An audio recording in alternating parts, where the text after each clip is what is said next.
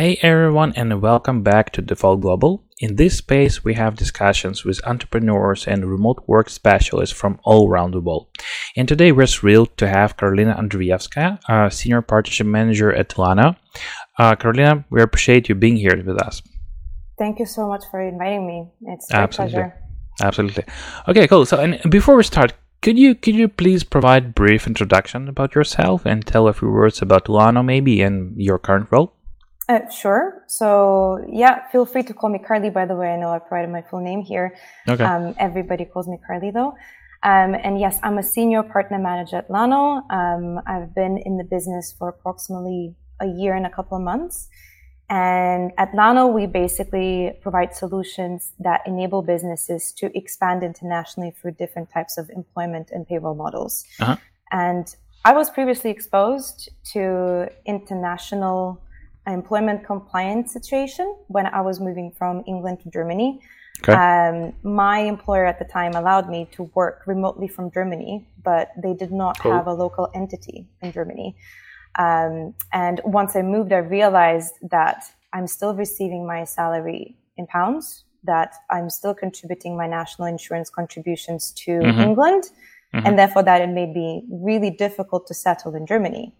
And this was the time when I first learned about employer of record solutions, and this is something that Lano offers. I went through a mini nightmare trying to explain the business that we were both exposed to compliance risks. And long story short, unfortunately, my relationship with that company did not work out. But as I was learning so much about international employment options, I ended up joining Lano. So it all worked out in the end. Okay, sounds good. And speaking about Lano, so as far as I know, Lano covers more than 100 countries, right? We cover 170 countries worldwide. 170, okay. Employer of record model, yes. Okay, that's curious. And with that in mind, I'm just curious about how Lano navigates this complexity of global employment regulations, right? So how does Lano keep up with changing employment laws and just adjust its platform to help companies hire globally without legal risk? That's something that, for example, in my case, my clients ask all the time. I mean, that they need to be kind of aligned with what's going on in a specific country where they're hiring, right? So I'm just curious, how's it possible to do this when you're covering like 170 countries? That is a very good question, and I actually get it very frequently from the partners that I speak to. I find that the employer of record solutions emerged during or after the pandemic, and this is where they became more popular because the businesses had to adopt more flexible work models, and most of the platforms also emerged during that time. So that means that most of the providers that are currently in the market are a couple of years old, and that means that getting to know the local laws and regulations within different markets can be very difficult, and Lano acknowledged that. For this reason, we adopted a very different model compared to different employer of record platforms out there. Most of the providers that you will find online will have their own direct entities, and that means that they have the full responsibility for keeping up to date with local laws and regulations of all of the countries where they provide services. And at Lano, we have adopted a fully partner-powered model. That means that we work with local partners who own their entities. They are experts within their field. They have probably been offering their services for longer than Lano existed. So therefore, the compliance guarantee is much, much higher. And this model ensures that we can offer the best compliance services to our clients. And I mean, we're a German company as well. Compliance and quality of service is one of the most important things that we want to offer to our clients. And this is how we're able to constantly keep up to date with local laws and regulations and its changes. Okay, so you're saying that in most cases you don't have your own entity in a specific country, you work through partners, right? Only in Germany. Only in Germany where we're based. Okay, so you rely on partners who are kind of experts in employment law in a specific country. Am I right? Indeed, yes. And in some cases, some of our clients can consider that this is not a model that is favorable. And I highly recommend looking into different types of employment options, especially through the model that Lano offers. Mm-hmm. In most cases, if the company is looking to have something that is reliable, they will probably need to work with a supplier that has been in the market for the longest time. Mm-hmm. For this reason, I would say that the companies that need flexibility or reliability, once they speak to some of the providers that are different to Lano, they will end up speaking to us as well. Mm-hmm. Mm-hmm. Okay. And speaking about this model itself, I mean, employer of record as a service, right? So, as far as I understood, the employee works through some local entity, and it's not even like a Lano's entity; it's your partner's entity, as like we found out, right? And rather than having this direct contract with a specific company that is hiring, right? So they work through a sort of middleman, right? So how does this model ensure that the company retains control and authority over their remote employees, right? Because I mean, you're hiring someone, but that person, that employee, he or she works for some Brazilian company, and it's not even Lano name that he works for, right? And it's not the company that in fact hired him, right? So it's just some third party companies, right? So with that in mind, how does this model ensure that the company can really retain this control? Sure. So the task that the employer of record company is providing, or the service that it's providing, is compliance. Mm-hmm. All we ensure is that you are able to have the worker working for you internationally legally. Right. If you don't have the local entity established in that country, you will not be able to have that worker working for you full time, unless they're independent contractor or if you open a jurisdiction there. Mm-hmm. We, as a provider, will ensure and consult all of the things relating to the contract. So what are the local benefits that employee should be receiving as they're working for you full-time? If, for example, the client decides that this full-time worker that they want to hire internationally will not be eligible to any local benefits, that is simply illegal, and we would not be able to provide services to this client. And of course, we would consult them that this is impossible, unless they consider different types of hiring models, which would be contracting. In this case, not all employment benefits are eligible. So our job is the consultation, and the intending employer remains in full control when it comes to the duties that the employee will be performing. So for example, if the employer acknowledges that the worker has done a really good job and they decide to give them a promotion, of course, we will execute and we will listen to all of the requirements of our client. And if there's any changes that need to be to the contract, we will execute. If then, for example, there's gross misconduct and the contract needs to be terminated, of course, we will follow the clauses of the contract to execute the termination, but we cannot just follow the wishes of the employer if they just decide to cut this employment short and not follow the contract. So we will always ensure that we're the legal mediator between the employer and the employee. Okay, got it. And speaking about challenges, right? So you work with companies who are just about to start hiring globally, right? So and they might have tons of questions in terms of how to do this, right? And you also might observe some common challenges and misconceptions that they face, right, on a daily basis. So can you share maybe some common issues, some common misconceptions and challenges companies face when they first consider hiring talent abroad? I think one of the most common misconceptions that I see, especially when I speak to some partners and potential clients that were exposed to remote work very recently, is that they don't necessarily know of all of the options out there And the amount of misconceptions is probably impossible to mention in the 20 minutes that we have, but one of the most frequent ones is that in order to expand internationally, that you will need a local entity. And that is simply not true. A lot of companies out there still are not aware of employer of record model. Mm-hmm. And indeed, I was running remote last week. I've met with some remote professionals, business owners who are looking to expand. And they said that before attending running remote, they've never heard about employer of record services. And they thought that international employment is just not an option for them because, of course, if you're looking to open a legal entity, it's quite a lengthy process. It requires a lot of legal education. And of course, when you find out about different options such as EOR, that allows you to move much faster without any potential headaches around paperwork because it's all managed to you by one provider. So I would say that is one of the most frequent misconception that I face to this day. Okay. So you're saying that the biggest issue that they simply didn't know that Lana exists, right? Exactly. Not even Lano, just the model itself. Yeah, and Azure, yeah. Okay. Yeah. Okay. Cool. Okay.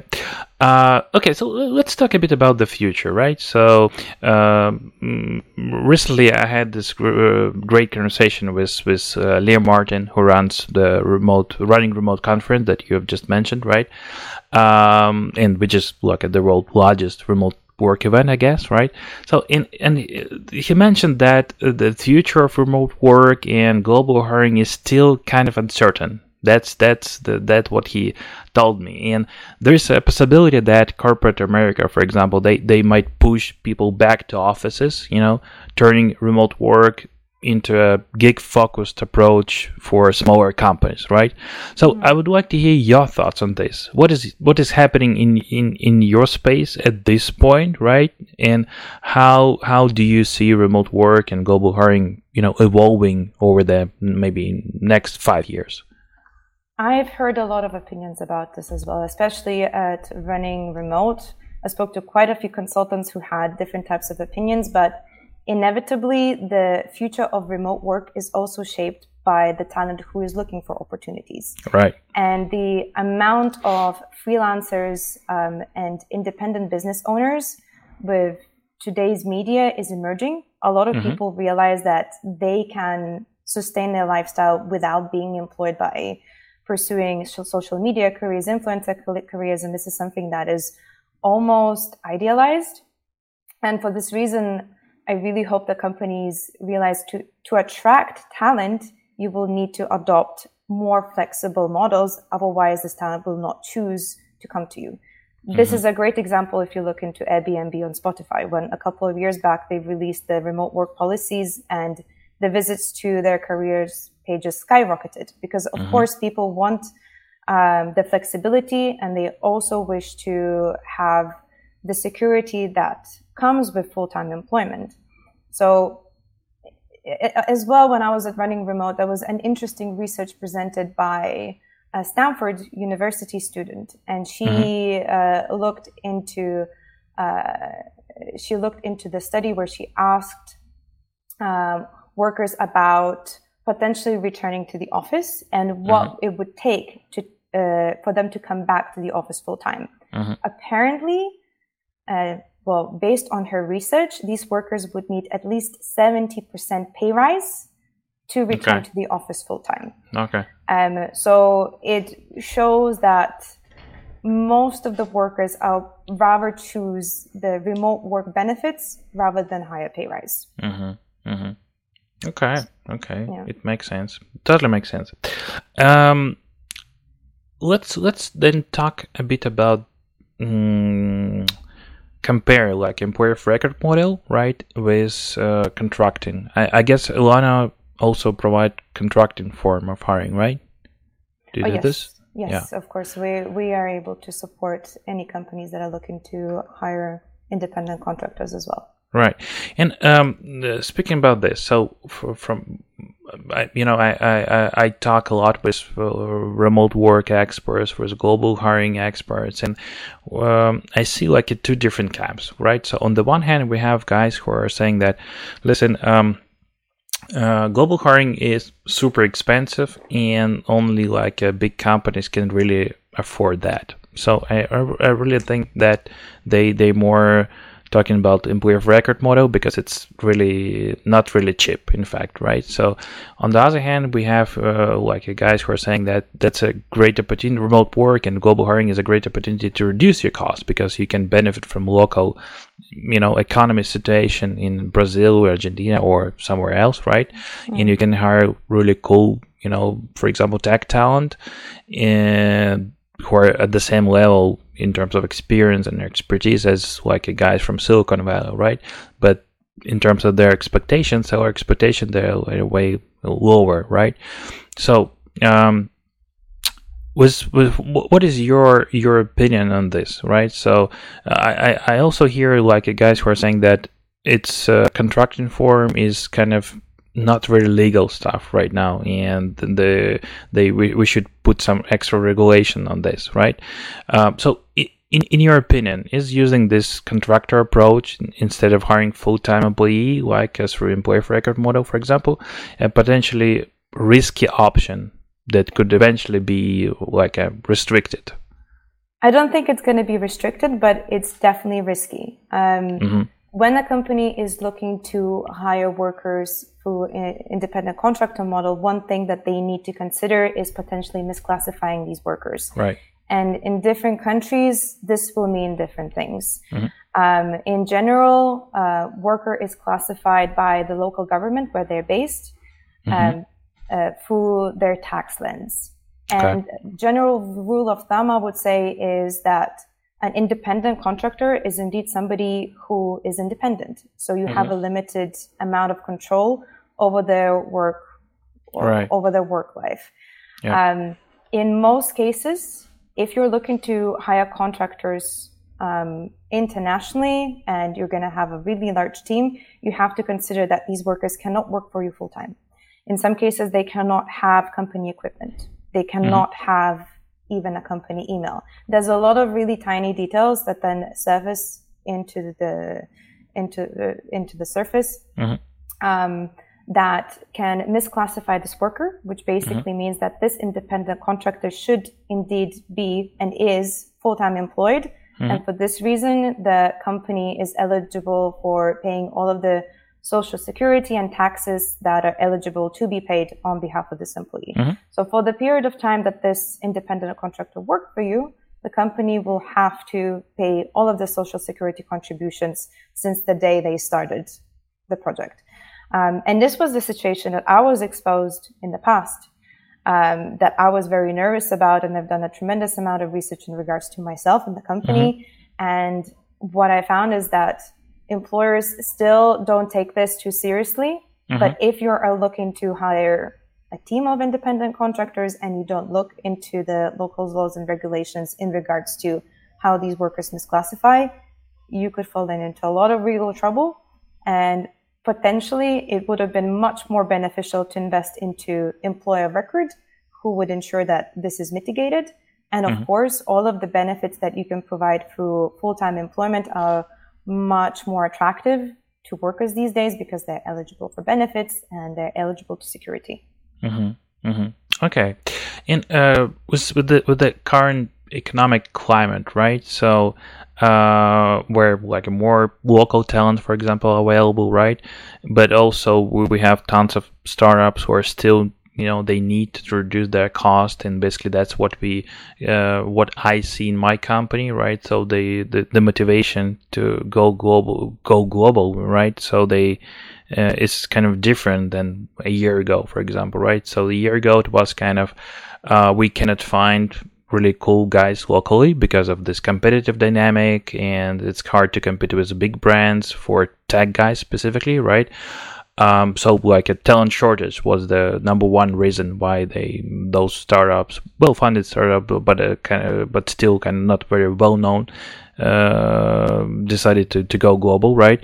And this year it's kind of different. This year we see that the main motivation is just to reduce costs, and considering this climate that we have now, and considering this extra employment taxes linked to employer of record services, right?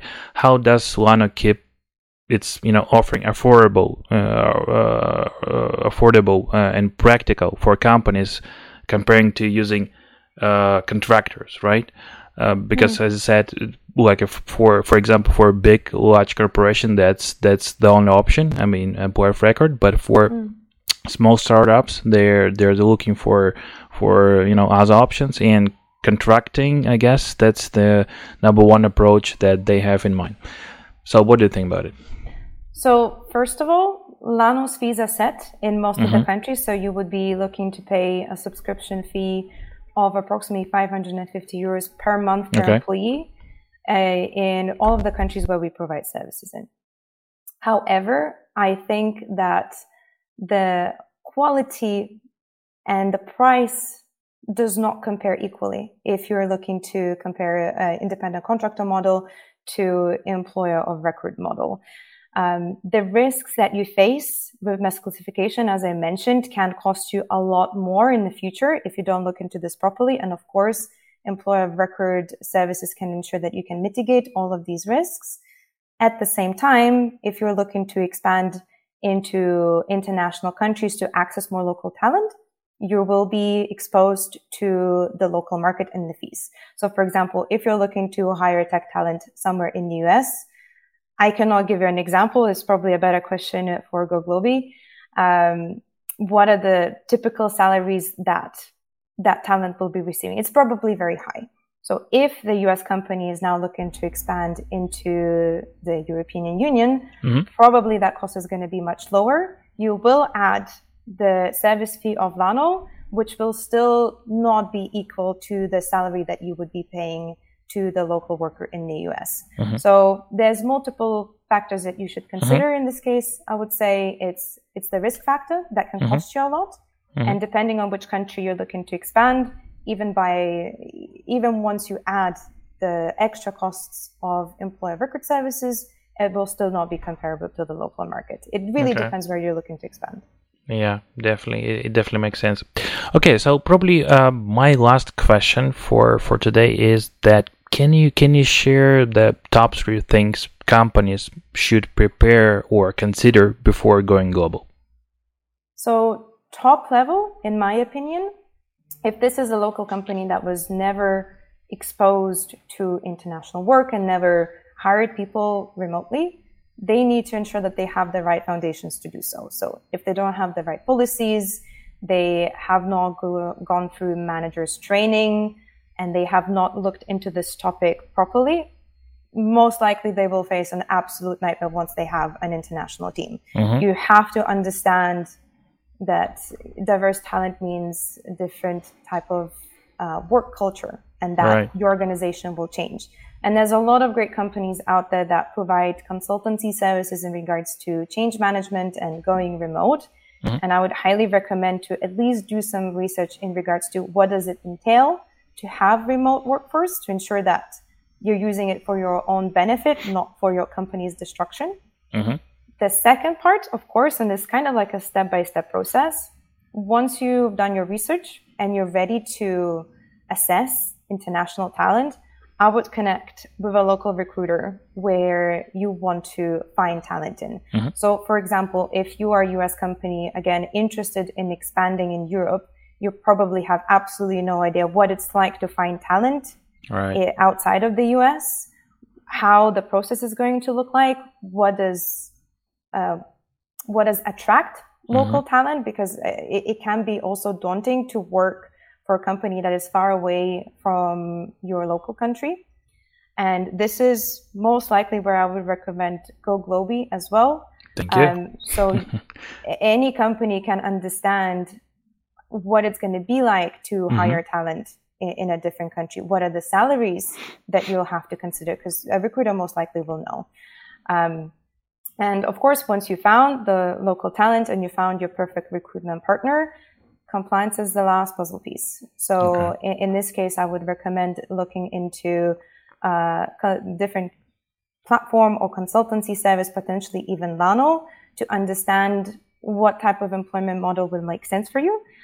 In this podcast, we mostly discussed employer of record. However, there's many other different options that a company has to consider. Of course, it can be opening up a local entity. It can be employer of record services. It can be contracting. It can be many different options. And we as a provider always ensure that we understand the situation of the client, and we will advise them the most suitable solution for their case, even if it's not something that can be provided by Lano, because for us, again, compliance is the number one thing that we want to ensure for the client. Okay, sounds good. So I guess we're good for today. So it's been kind of an awesome conversation, and I'm sure our listeners, they have gained valuable knowledge on global hiring, and so we appreciate your expertise and the work Lana does. Thanks a lot. Thanks for joining us today. Thank you, Vit. It was a pleasure. See you next time. Absolutely.